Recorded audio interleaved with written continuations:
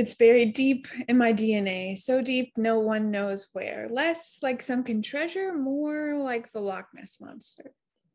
Every morning I wake to learn I've lost in an altercation with my sheets. The pain is excruciating as my joints slide and creak, a body held together by dollar store white glue.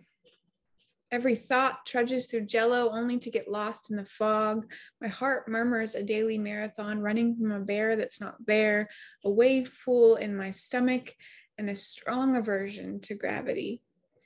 All that's left is fatigue, the fancy name for tired that lives in my bones. My body is trying to kill me and keep me alive. It's killing me to stay alive, but that's just on the inside. Invisible, hidden behind a river of smiles and an overflowing well of fine and a deluge of normal. In the waiting room, an elderly man looks up at me to say, "You're too young to be here." And all the eyes in the room seem to agree. I am invisible. More offices, ERs, and lab draws, but doctors don't learn about me in medical school, so it must be all in my head or this magic catch-all cup they call anxiety, except the real anxiety comes when they don't know how to help and they send me away unseen. You don't look disabled. I'm going to need proof.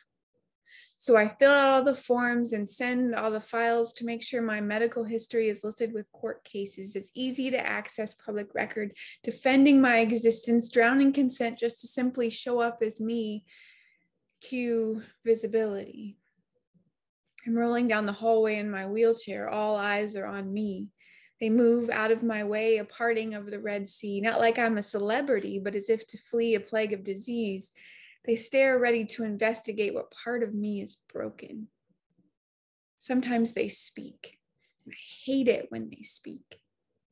What happened to your legs? What's wrong with you? You're such an inspiration. Here, let me help you. But then I stand up and I've walked on water. It's a miracle, the self-appointed saviors say. And suddenly, I'm invisible again. Except nothing really changed from that moment to the last or from this moment to the next when the pandemic hits and they decide I'm expendable. I thought a minute ago I was a miracle.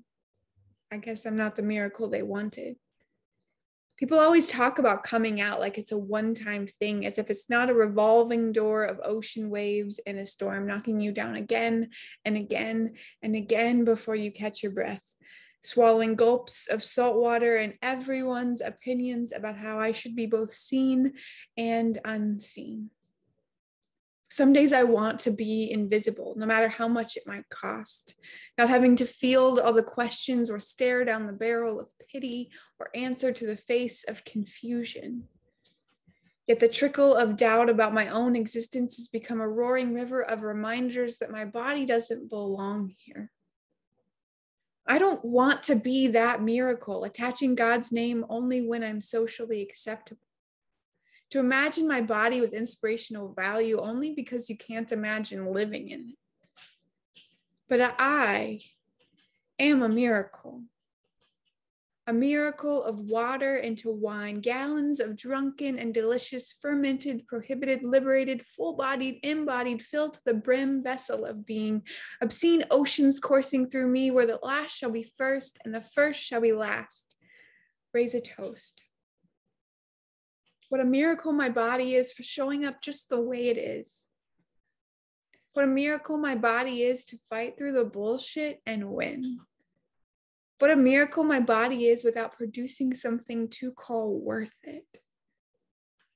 I belong in my body in the moments I love it, and in the moments I don't, and in all the moments in between.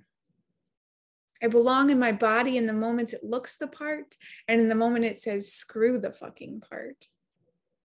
I belong in my body in the moments it keeps me alive, and in the moments it tries to kill me. I belong in the places that I am seen and unseen because I am a miracle.